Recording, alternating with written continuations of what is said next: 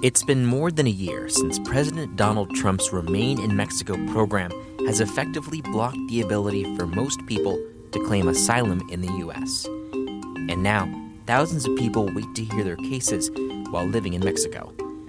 Even though this migration crisis doesn't have the same visual impact of the migrant caravan, thousands of lives remain displaced, hanging on to hope that they can start a new life in the U.S. The current barriers raise the question, how restrictive should an asylum system, which was born out of the failures of the West to save Jews during the Holocaust, be before it becomes a farce? For the San Diego Union-Tribune, I'm Daniel Wheaton, and this is your San Diego News Fix.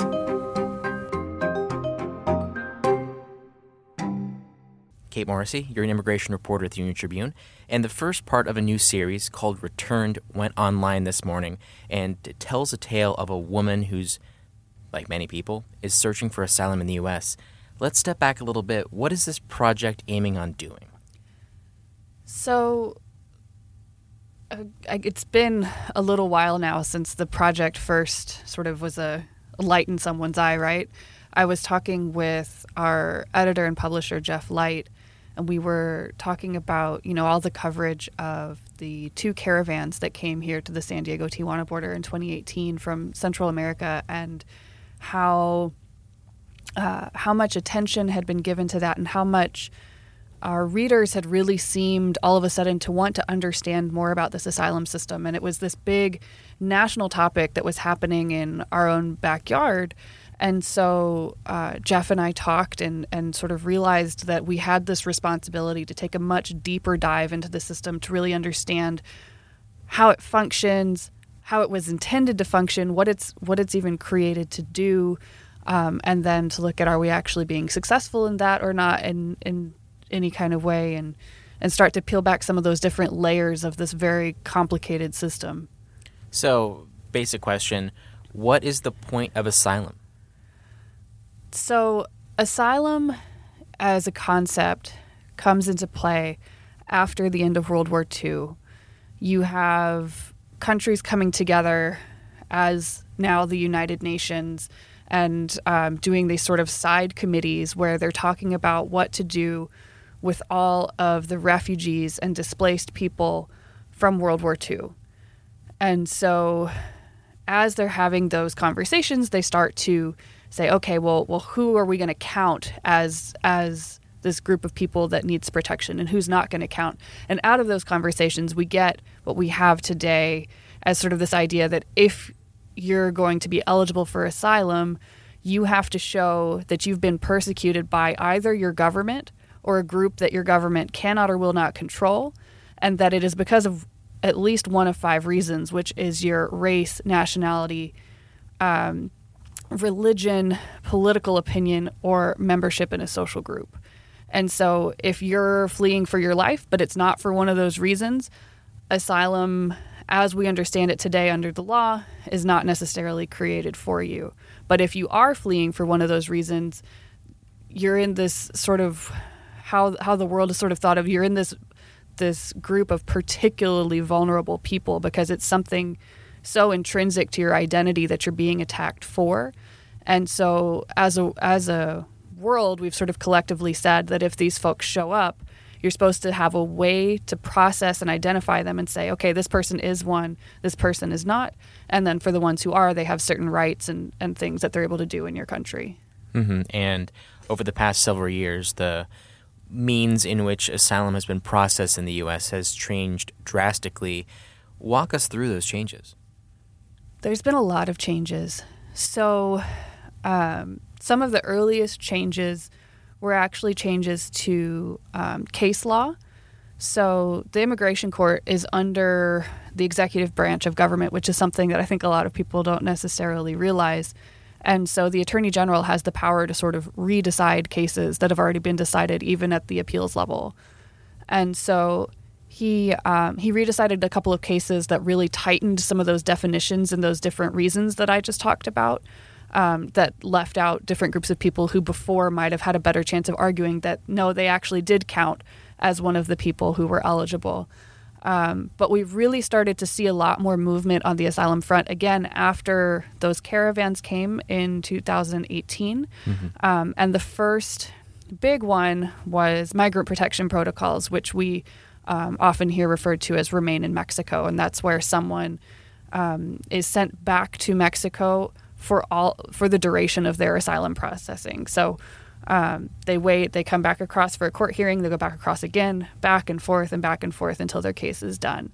And so we have tens of thousands of people now waiting for asylum hearings in Mexico, and they're unable to reach, oftentimes if somebody chooses to come here, it's because they have, a family member or a friend or somebody here who said, yeah, you've been through this thing, let me help you get on your feet, come here and we'll figure it out.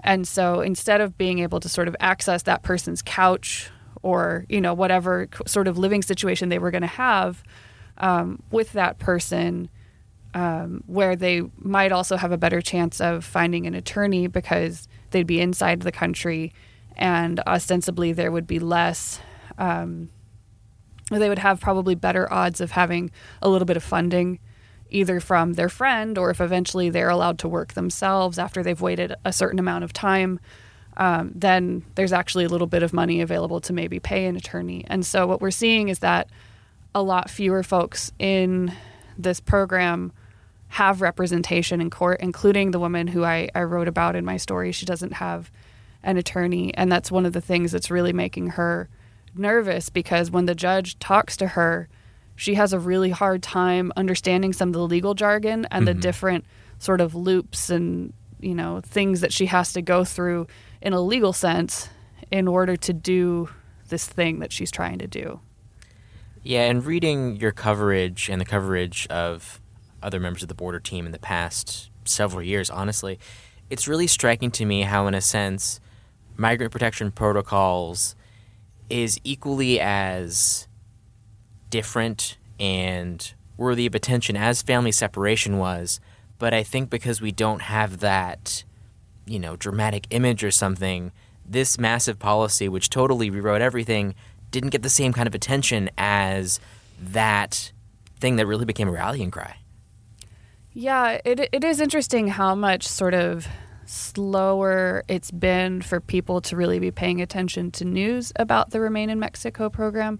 I do think that's picked up a little bit, but I think it's also important to say now, sort of at this point in time, that there are other policies that have been put in place that have sort of even superseded Remain in Mexico to put up these additional barriers. And so you have the rule that if somebody passed through another country between leaving their country and getting to the U.S., if they didn't apply for asylum in that country first, then they can't apply for asylum in the U.S. And so you have a lot of people who are now being told they're not eligible for asylum because they arrived after the date that policy went into effect, when if they had arrived before, they would have at least been processed for asylum, and now they can't be. And then on top of that, we have the asylum cooperative agreements with a couple of countries in Central America. It's been implemented first in Guatemala, and so people are actually being told, we're not going to let you apply for asylum here. You're going to go apply for asylum in Guatemala, and they're put on planes and sent to Guatemala. Never mind that a not insignificant portion of asylum seekers coming to the U.S. are themselves from the country of Guatemala. Mm-hmm. So in this story, you chose one woman as the focal point. How did you meet her?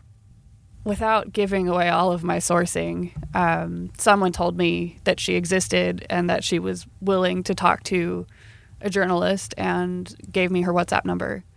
And so I was sort of in the thick of some of the basic background reporting on the asylum system for my project. I wasn't really in a place quite yet to be looking for whose story I was going to tell. I needed to understand a little bit more about the system first. And so I messaged her and said, hey, I'd like to come see you at some point, but I was very sort of vague and non-committal. And she was like, anytime, you can come by.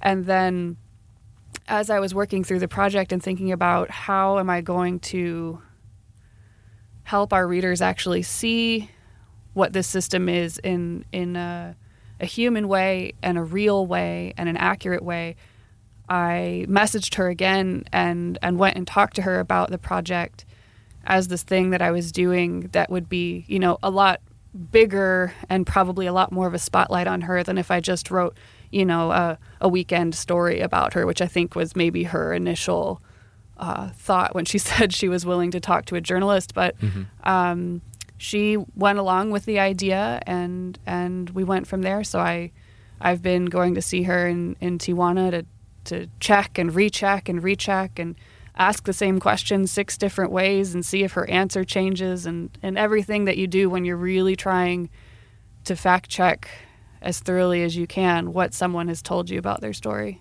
Yeah, and imagine fact checking a story like this is even more difficult just because of the political unrest. Yes. So we actually traveled to Nicaragua in order to do a lot of the fact checking, and I'm not able to identify most of the people who I spoke to for that because of this very real fear that they have that the government will retaliate against them for talking to foreign press. What everyone down there says when you talk to them is that the government doesn't want more sort of negative press about what it's done. It's trying to really keep this repression that happened to these pro-democracy protest movements in 2018. It's trying to keep all of that from really being in the spotlight on the international stage. And, you know, we do see, like, the U.S. government, for example, is doing certain sanctions against certain individuals in the Nicaraguan government. We do see some of that happening. So it's not like they're not getting any attention or pushback. Even now, you know, they've been announcing different sanctions on specific individuals. But the understanding is sort of, if you show yourself as an individual of dissent, pretty much anything can happen to you. So for listeners that aren't familiar, what exactly happened in 2018 that caused this woman to flee? It all started with a wildfire. There was a wildfire in this biological reserve, and students began protesting what they saw as the government's lack of response to this wildfire. There were environmental concerns. There were also concerns about indigenous land. And so between all of those things, students were speaking out. And then while those protests were going on, the government announced cuts to the pension system. So seniors were going to be getting less money. And then the protests really grew. And even on the first day of protests after the pension cuts were announced, there were documented acts of violence on behalf of the government. You had these sort of pro-Ortega groups attacking people while the police are standing there, just kind of letting them. There's a lot of video footage of that people can search for pretty easily still. There's one video in particular that sticks out in my mind of this sort of older woman who was bleeding profusely from the head after being attacked by some of these groups. Those groups eventually became known as the paramilitary, and began acting in a very like coordinated way with the sort of more official government structures like the police. And so by the second day of protests, there were bullets fired and there were casualties. And that continued over several months. During the first 4 months of protests, you had more than 300 people killed, more than 2,000 people injured. Those are statistics coming from the United Nations that did a big report about what was going on in Nicaragua. It's, you know, when you go down there and you talk to people, you get this real sense of this communal feeling of betrayal that the government, of what the government did to them. Like there's this real hurt that people still feel, but they can't talk about it. And you can sort of see when you finally get somebody in a space where they feel like, okay, I can open up and talk, and I know the person that I'm telling is not going to get me in trouble with the government. And just like, and I talked about this a little bit in the backstory, which, people can check out too, but it's, when you're talking to somebody and they really like feel heard and they haven't felt heard, and they don't cry exactly, but their eyes get really wet. Mm-hmm. And I saw that over and over and over again doing interviews down there. And that was just so striking to me. Mm-hmm. I think that speaks a lot about what people have lived through in that country. And it sounds like everything you described is the exact scenario that would cause someone to try to claim asylum.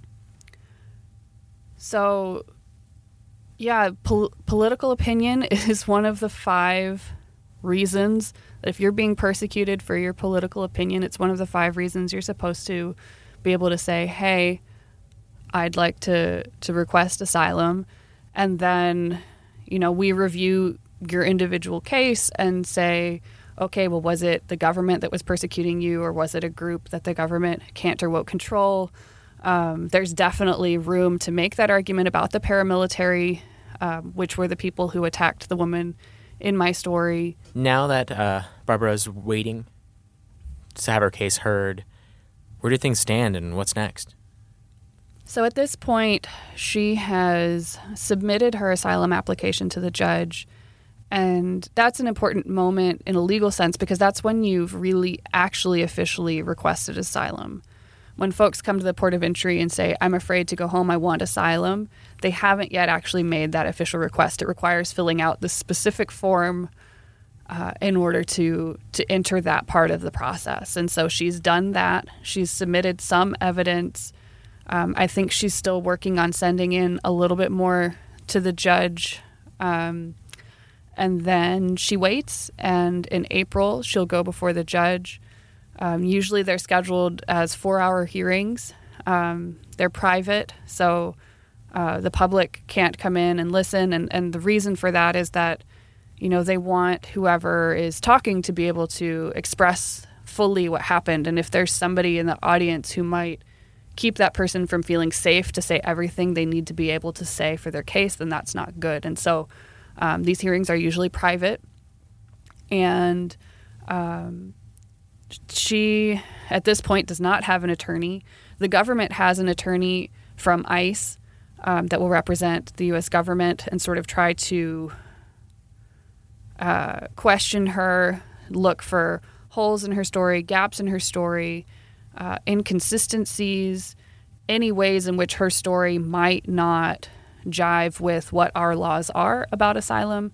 And then the judge will also ask questions directly to her and also to the government attorney in order to try to understand the situation. And again, a lot of times with these stories, because people come with, not a whole lot of documentary evidence. She does have some documents, but a lot of what happened to her is her story. And so the judge will have to decide how credible he thinks she is. And so any time that she says a detail that doesn't quite line up with another time that she said that detail, those kind of things can really hurt somebody. And so it's important to see how consistent she is. And so, going back to my own reporting process, that was something that I was really looking for as I went back to her again and again, is she consistently telling me the same things, or do her details change? Mm-hmm. And had this happened during the Obama administration, do you have a sense that this would have been a much quicker process and she would have attained asylum, or what do you think? I don't think it would have been quicker. The immigration court system has been backlogged for years. And so if these protests had happened years earlier, if she had been persecuted years earlier and had come years earlier, the difference would have been that she would have been inside the United States while she was waiting for her case. Mm-hmm. And so that would have given her a little bit better chance at finding an attorney to help her navigate some of this legal jargon and to help her understand which details are the most important ones to say to the judge in order to show how her story lines up with the law. The other thing is that since being returned to Tijuana, she's been robbed twice. She lives in a neighborhood where she feels scared to go out by herself. Mm-hmm. She's seen people get assaulted in her neighborhood. And so, to be living under that kind of pressure still while trying to navigate the legal ins and outs of your case, it can be a lot, I think for her it's a lot to process, and she's trying really hard to be positive. You can see it in how she carries herself, in the way that she writes these motivational messages to herself on the refrigerator, for example. But I think those are the ways in which it's really putting pressure on her that she wouldn't necessarily have had if she had arrived earlier. Even still, even years ago, it's always been difficult to win asylum, and we've seen throughout the course of the system's history that there have been inconsistencies in the way decisions happen. There have been numerous studies about that. When more of the project comes out, we'll be able to dig even deeper into that. We talked about it a little bit in part one, but more of that is coming. And so, we can't say like, oh, yes, she definitely would. We don't know. And part of that is the system itself. Mm-hmm. So you kind of hinted at it, but what's the next part of this series that you're planning? So the next part is a much more like data-heavy part of the series. I've been working with data reporter Lauren Schroeder on that. I don't want to give away too much because it's not out yet, but we've got a lot of different ways to help people understand what we've looked at with the data. That's not just reading a bunch of numbers in a paragraph. And so I am pretty excited for people to get to see that part when it comes out. Mm-hmm. And the story's only been out for not even a day. It went online this morning and in print on Sunday. What's been the reaction? So far, mostly positive. I've gotten a lot of emails from people who, thanking us for the story. People who, I think no matter which side of sort of political things they're on, they empathize with the woman in the story and just understand better what happens in the system. And so, yeah, people have been pretty, maybe glad isn't the right word because a lot of them have talked about how sad the story made them, but how they were glad to have read it. It's one of those things in which you kind of need to have the whole reality explained because it is incredibly complicated, and having a story which you can empathize with makes it easier to kind of go through those very complicated steps of understanding this system that most people probably didn't even know existed. Right. Well, the story's very honest too. Like there's a section where we talk about how not everybody who's coming is eligible, but some subset of the folks who are coming may be or likely are. And, so that raises the question from a government accountability perspective. We have this system that we created with these, these reasons that are, tied to some pretty deep things. And are we doing that? Mm-hmm. And what does it mean for a place that decides to change those rules that were agreed upon?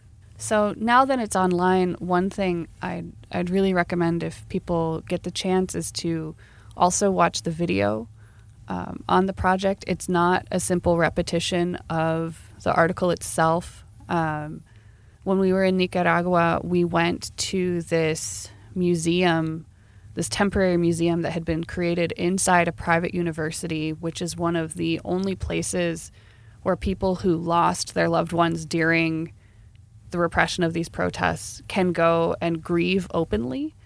And so we met several mothers whose sons had been killed during the protests. And so the video goes much deeper into their stories and and that side of what's been going on in Nicaragua.